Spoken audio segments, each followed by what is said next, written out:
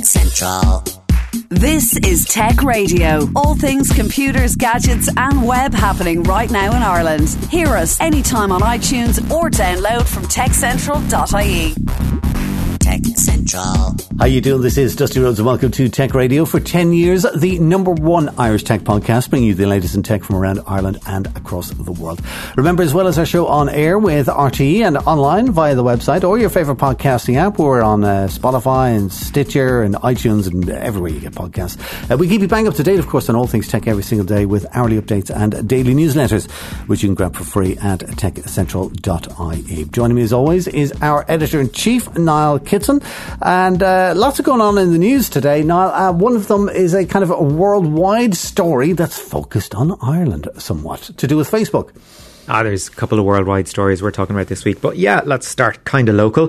Facebook apparently has decided that it is going to introduce a tool that you can go to in your privacy settings that will stop websites outside of Facebook gathering information about you so they can sell stuff to you back within Facebook. Right, so basically, you're on Facebook, you see a link for something, you click on that link, it takes you to another website, you go back into Facebook, all of a sudden you start seeing links for, or ads for similar products, and you're like, how did that happen? Well, now if you trip this new tool, which is called, I think it's just called Offsite Activity, or Offsite Activity Monitor, you'll be able to disconnect that. So you will be able to visit things, you'll be able to click things from Facebook, go out to other sites, and places will still be able to collect information on you, but that information will be anonymized. So instead of being able to go, oh, Dusty bought this, maybe he'd like more of this, instead it will be user 1234567 in Dublin went and bought this. We have no idea who this guy is, so we won't be able to target to him specifically in future. So the idea is that your information is anonymized, and the only thing it will be good for from a company perspective will be identifying broad trends. Here's the rub, though. The way I'm describing what's going to happen to this data and yada yada? Mm-hmm. That data is still going to be gathered. Because I was thinking it was very interesting how they said the actual words were clear history. And it wasn't like delete. Yes. Stop, or not don't gather. Let things happen. Any of that kind of lark, Yeah. Yeah. So that's, Facebook have said, look, if you're using our website, if you're using Instagram, if you're using Messenger, don't worry about it. Everything's cool. The exact quote from a blog post by Facebook is, if you clear off your Facebook activity, we'll remove your identifying information from the data that apps and websites choose to send us. All right. Okay. Now, this the reason why everybody is looking at the world, or why the world is looking at Ireland on this, is because Ireland is one of 3 countries who are getting it first. Yeah, Ireland, Spain and South Korea. Now, we know that Facebook is in a whole bunch of trouble over here for reasons. Spain and South Korea, I don't know. Maybe there are similar pending investigations. Mm-hmm. I don't know. I have my own theory why Ireland was chosen. Okay, go ahead. Because Facebook's chief privacy officer is a lady called Erin Egan. Come on. Do you reckon there's an Irish connection in there? Yeah. Let's move on, because there's another massive international story, and then, of course, everything that is going on in Hong Kong. And there's interesting things going on with Hong Kong and social media and Twitter. Twitter and Facebook. Now, we all know that social networks were leveraged in the 2016 US presidential election to target vulnerable people with messages that would get them out to vote and vote in a particular way. Now we are seeing, I don't know if it's similar tactics, but we're certainly seeing a state actor, in this case China, looking to influence what is happening in Hong Kong. As we know, Hong Kong has had demonstrations that have brought out people, at least 1 million people at this stage onto the streets protesting moves to make it easier to extradite people from Hong Kong to China. I think that's the nub of it. That's I'm open to correction. And Twitter has identified 936 accounts that were accused of stoking division, possibly saying things like, and I'm clutching at straws here, you know, protesters in Hong Kong are bringing disrepute into their country. Protesters, you know, China actually has a point in what they're trying to do in Hong Kong, etc., etc. All this kind of thing. So Twitter, I was able to identify accounts working within China where, guess what, it's meant to be banned, and have been shutting down these accounts. Similarly with Facebook, they have found accounts within China posting about Hong Kong. Again, they're able to go, we're not meant to have any users in China. It's going to be fairly easy to pull these things down. Now, the other side of it is that China has said, well, okay, if you're going to mess with us, we're going to mess with you. And Facebook in particular, because apparently there are a lot of companies based in China advertising through Facebook to foreign markets, right? Okay. So you will have, I don't know, is iWish a Chinese company? I don't know. Alibaba, isn't that one? Alibaba, but we don't have Alibaba. Anyway, you get the idea. I get the idea, yeah. Chinese companies who are exporting are using Facebook to advertise their wares around the world. Even though Facebook is not available, strictly speaking, in China, is what you're saying. At all in China. Well, unless you're using VPN. And even at that, I think they're quite good at locking it down. I find it actually quite interesting that the VPN service I use is based in Hong Kong. I'm only after remembering that. It's like, okay. But I won't press you on which services you're using VPN for. It is interesting, though, that you see all of the accusation of Russia meddling with the American elections, which of course they deny. But then there's the whole thing about Facebook or Russia placing ads on Facebook, which nobody seems to have denied. I could be completely wrong on that. And now we've got the thing where China is now placing ads on Twitter and Facebook in order to, tell the story deliberately one way. Well, or even cheaper, just get a troll farm to do it for you. Pay people, cents for tweet, that kind of thing. Yeah, do you know what? It's back to it wasn't easy, kind of decades ago where you had, because it cost so much money to run a news organization or a newspaper or a broadcasting radio television station, whatever it happens to be, news was reputable.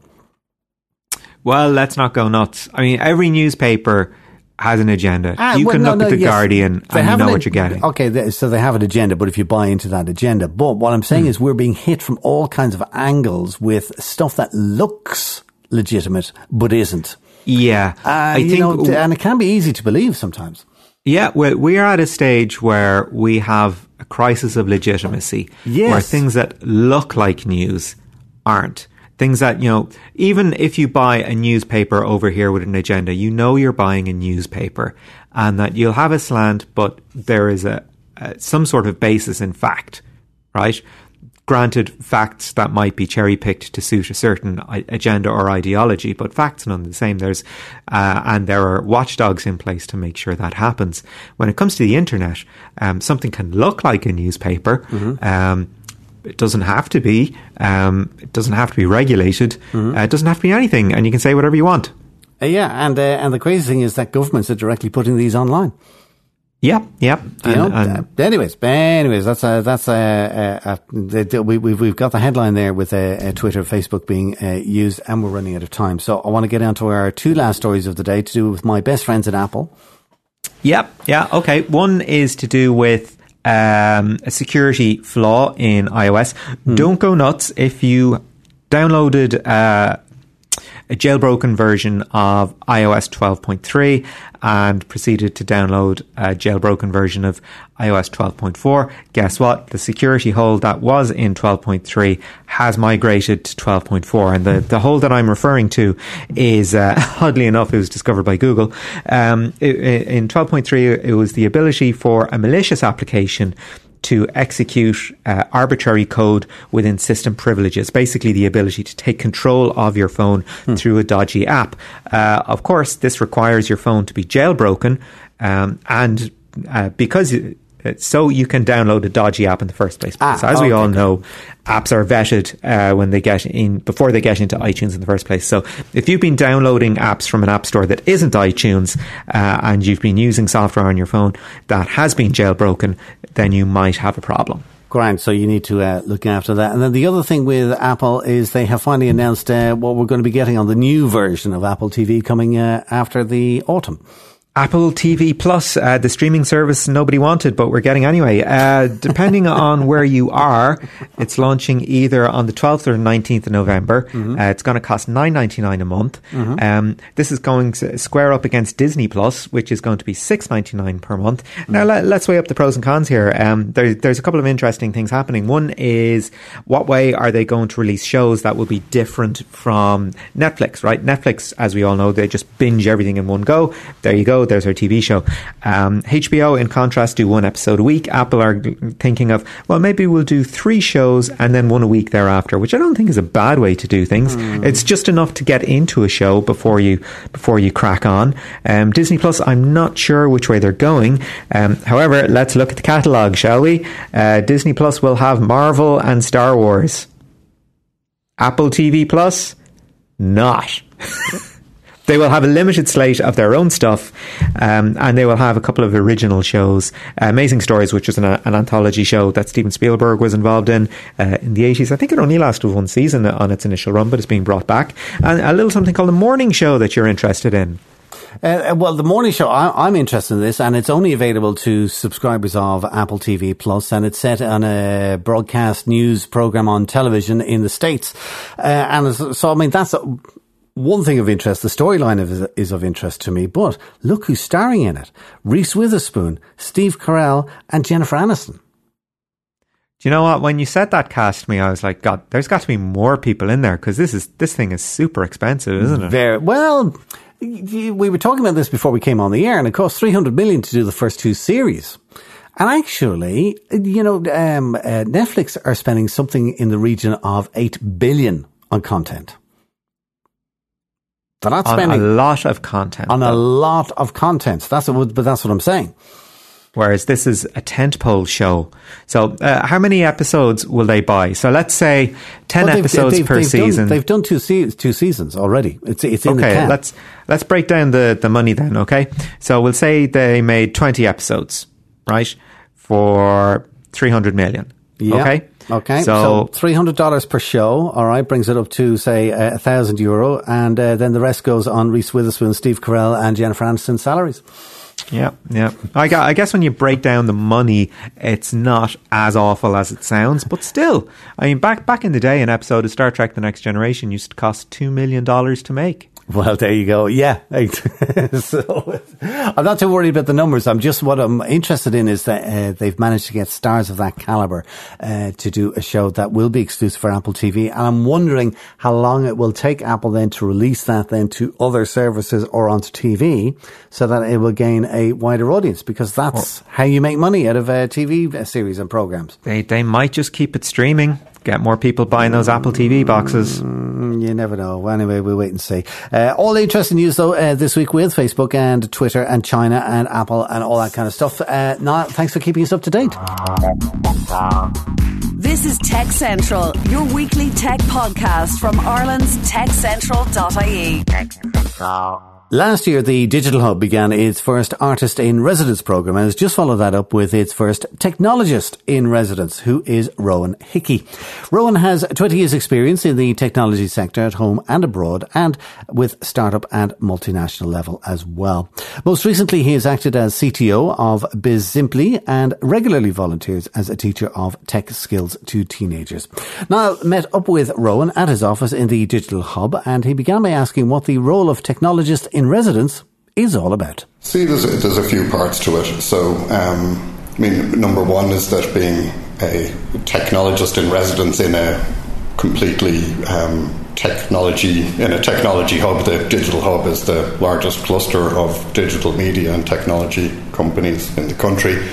So it's full of technologists here, whereas, we're not full of artists. So having an artist here is something novel, whereas saying that I'm the technologist that you can come to it to answer your technical questions is a bit of a big sell to people, but the role for me is about joining people together, being able to have technical conversations with the developers and programmers who work in the companies here in the Digital Hub, and being able to see commonalities between those companies where maybe companies should be working together more if they're working on similar technologies, but also in the working with the community. So the Digital Hub is a strong partner with the local community and runs community and education initiatives here in Dublin 8, and so part of being technologist in residence will be working alongside the existing programs, bringing more technology to it if possible, and bringing more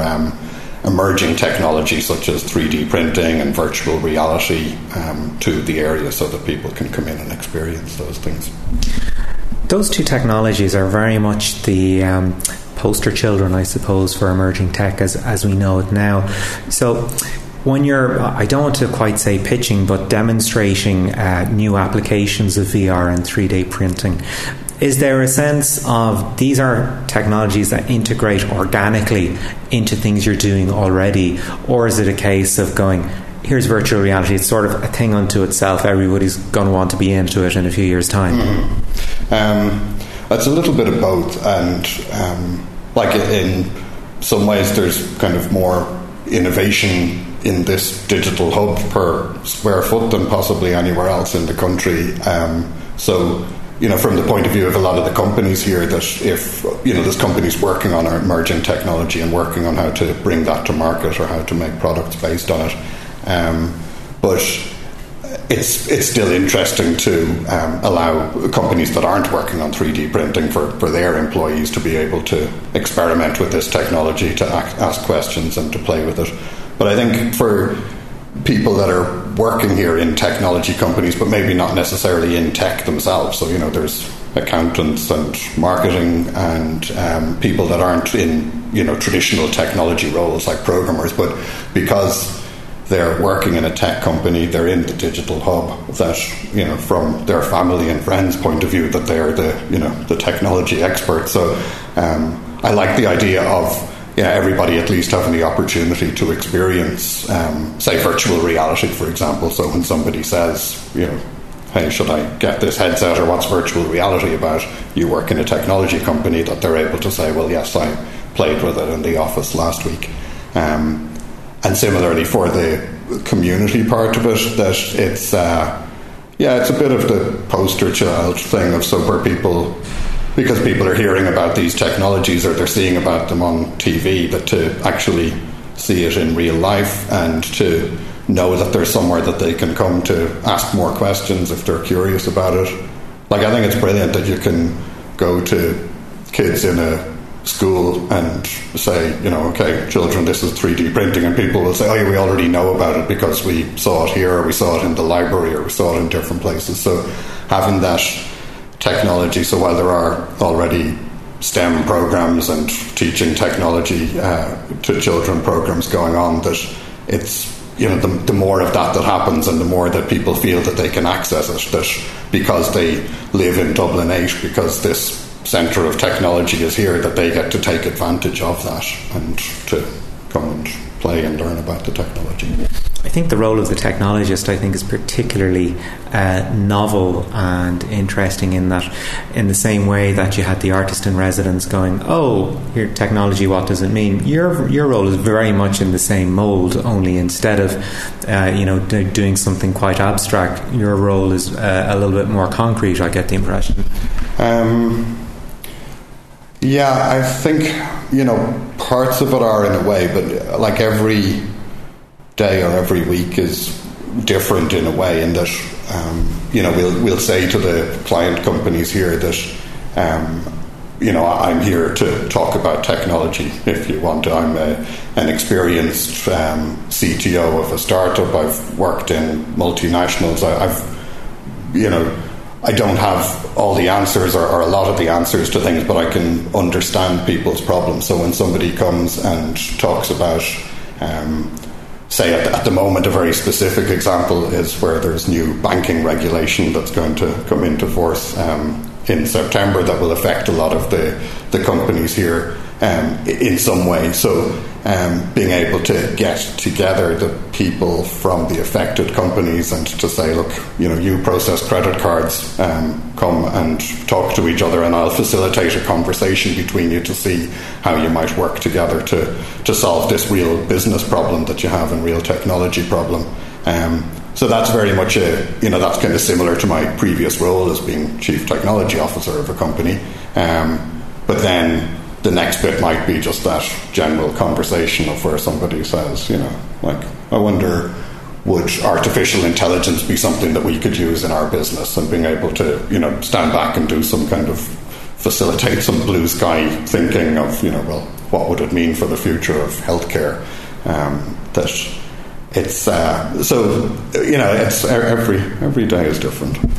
Do you think there is an absence of that sort of blue sky thinking, that people are focusing on very specific problems with their startup or their scale up, as is the case in the Digital Hub, and they lose sight of maybe that bigger picture, that slightly askew application, that there isn't the sense of a technology having wider applications than maybe it is conceived of?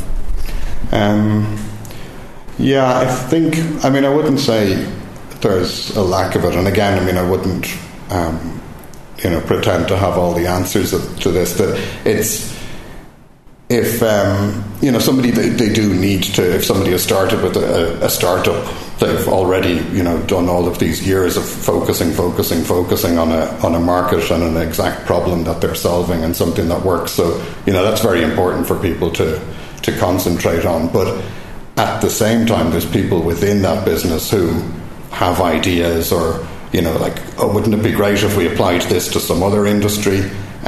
So allowing people to explore that is important. And I guess a lot of companies would have hackathons or internal events just to keep their developers interested, or to keep the teams interested, so while they're still focusing on their core mission, that they can explore these other avenues. And I think there's also bigger companies here, there are some multinationals based here, or smaller parts of them, but bigger companies tend to have innovation labs and innovation teams and big R&D parts of the company that can explore these other avenues, and that people can go if they're interested in, or if they have an idea of, hey, could our product work for some different field?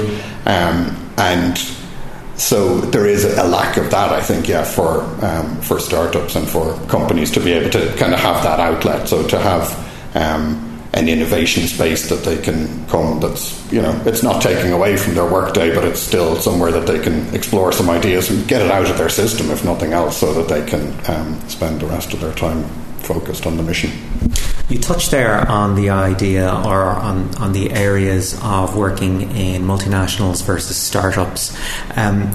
Do you think there is this sort of cultural gulf between the two, or do you think developers and designers, etc., are quite happy working in both, and there's not much of a culture shift involved? I think it's a bit of both, really, and that I think there's a lot of fluidity now. People change jobs a lot more often these days than they did in the past. A job in a multinational is no longer considered a job for life, and people will change their jobs. And the multinationals in Ireland and foreign direct investment, the American multinationals especially, have contributed so much here, in that in my own career, where I've worked in AOL, in Microsoft, in SAP, and taken what I've learned from there about management, about product development, about processes, and been able to take that and then work with smaller companies or with startups, and to apply that knowledge there for a while. And so it's kind of a bigger ecosystem where people move from one to the other. And also in the larger companies, that they will have internal innovation projects, of where they look and they see, well, startups are able to move a lot faster, and why is it taking us 2 years to develop this feature when some other startup is able to have written a whole app in 6 months that kills our whole market? So looking at the different management styles and different ways to enable that. So like there are, pretty much all of the bigger multinationals have a little internal startup wing where they'll fund internal startups and let you run your team like a startup. So there's definitely overlaps and some differences. So again, just to come back to the idea of being an advocate and reaching out to Dublin 8, and one imagines to sort of the broader country eventually, but Dublin 8 being where you're starting. The area has always embraced technology, I think it's fair to say, be it at a classroom level or at a creative level. How do you find the appetite is in the area for wanting to embrace new and emerging technologies? Is it a case of it's no longer a specified interest, it's just something that complements what kids are doing already? I think, certainly, like kids everywhere these days have access to a lot more technology than when I was young and had to make my own technology or take things apart to create my own fun. That everybody has access to smartphones and access to YouTube and can explore things. But there is that appetite for it. I think that something that's in Dublin 8, where there's a number of DESH designated disadvantaged schools, that something that's different, that while there's coder dojos and various organisations that allow children to come and explore technology, so if somebody is interested in coding, they can go to an after school club or to a coder dojo. A lot of those things require a family member to bring you and require you to bring a laptop, and that isn't something necessarily that every child in the country has access to. So something that the Digital Hub does is running various education initiatives, so for with local schools, so where they will have coding clubs where all of the equipment and supervision and everything is provided, that's I think something that's really important, that it's like children everywhere are interested in technology if they're interested in it, and in creating things, and in that kind of spark of where I'm not just consuming technology, but I'm able to make something myself, or make my own game, and then getting more into the idea of creating the game and not so much into playing it anymore. That part of things, so being able to open up that access to everybody is really important. And that was Niall Kitson chatting with the technologist in residence at the Digital Hub, who is Rodhan Hickey. That's almost our show for this week. Just before we go, Niall, one more story that's on the website that we just couldn't get to in the podcast today. What is it? Yeah, well, you might remember a little thing called Edge. It's just about ready for prime time again, with a little help from Google. Ooh, remember you can get the lowdown on that and all things tech in Ireland with hourly updates, daily newsletters and more on our website at techcentral.ie. And of course you can listen to us each week online or Fridays on DAB Digital Radio with RTE Radio 1 Extra. Until next time, from myself, Dusty Rhodes, and from Niall, thanks so much for listening and have a great weekend. Get Tech Radio. Subscribe for free with iTunes or download on demand at techcentral.ie. Tech Radio is produced by digitalaudioproductions.com. Tech Central.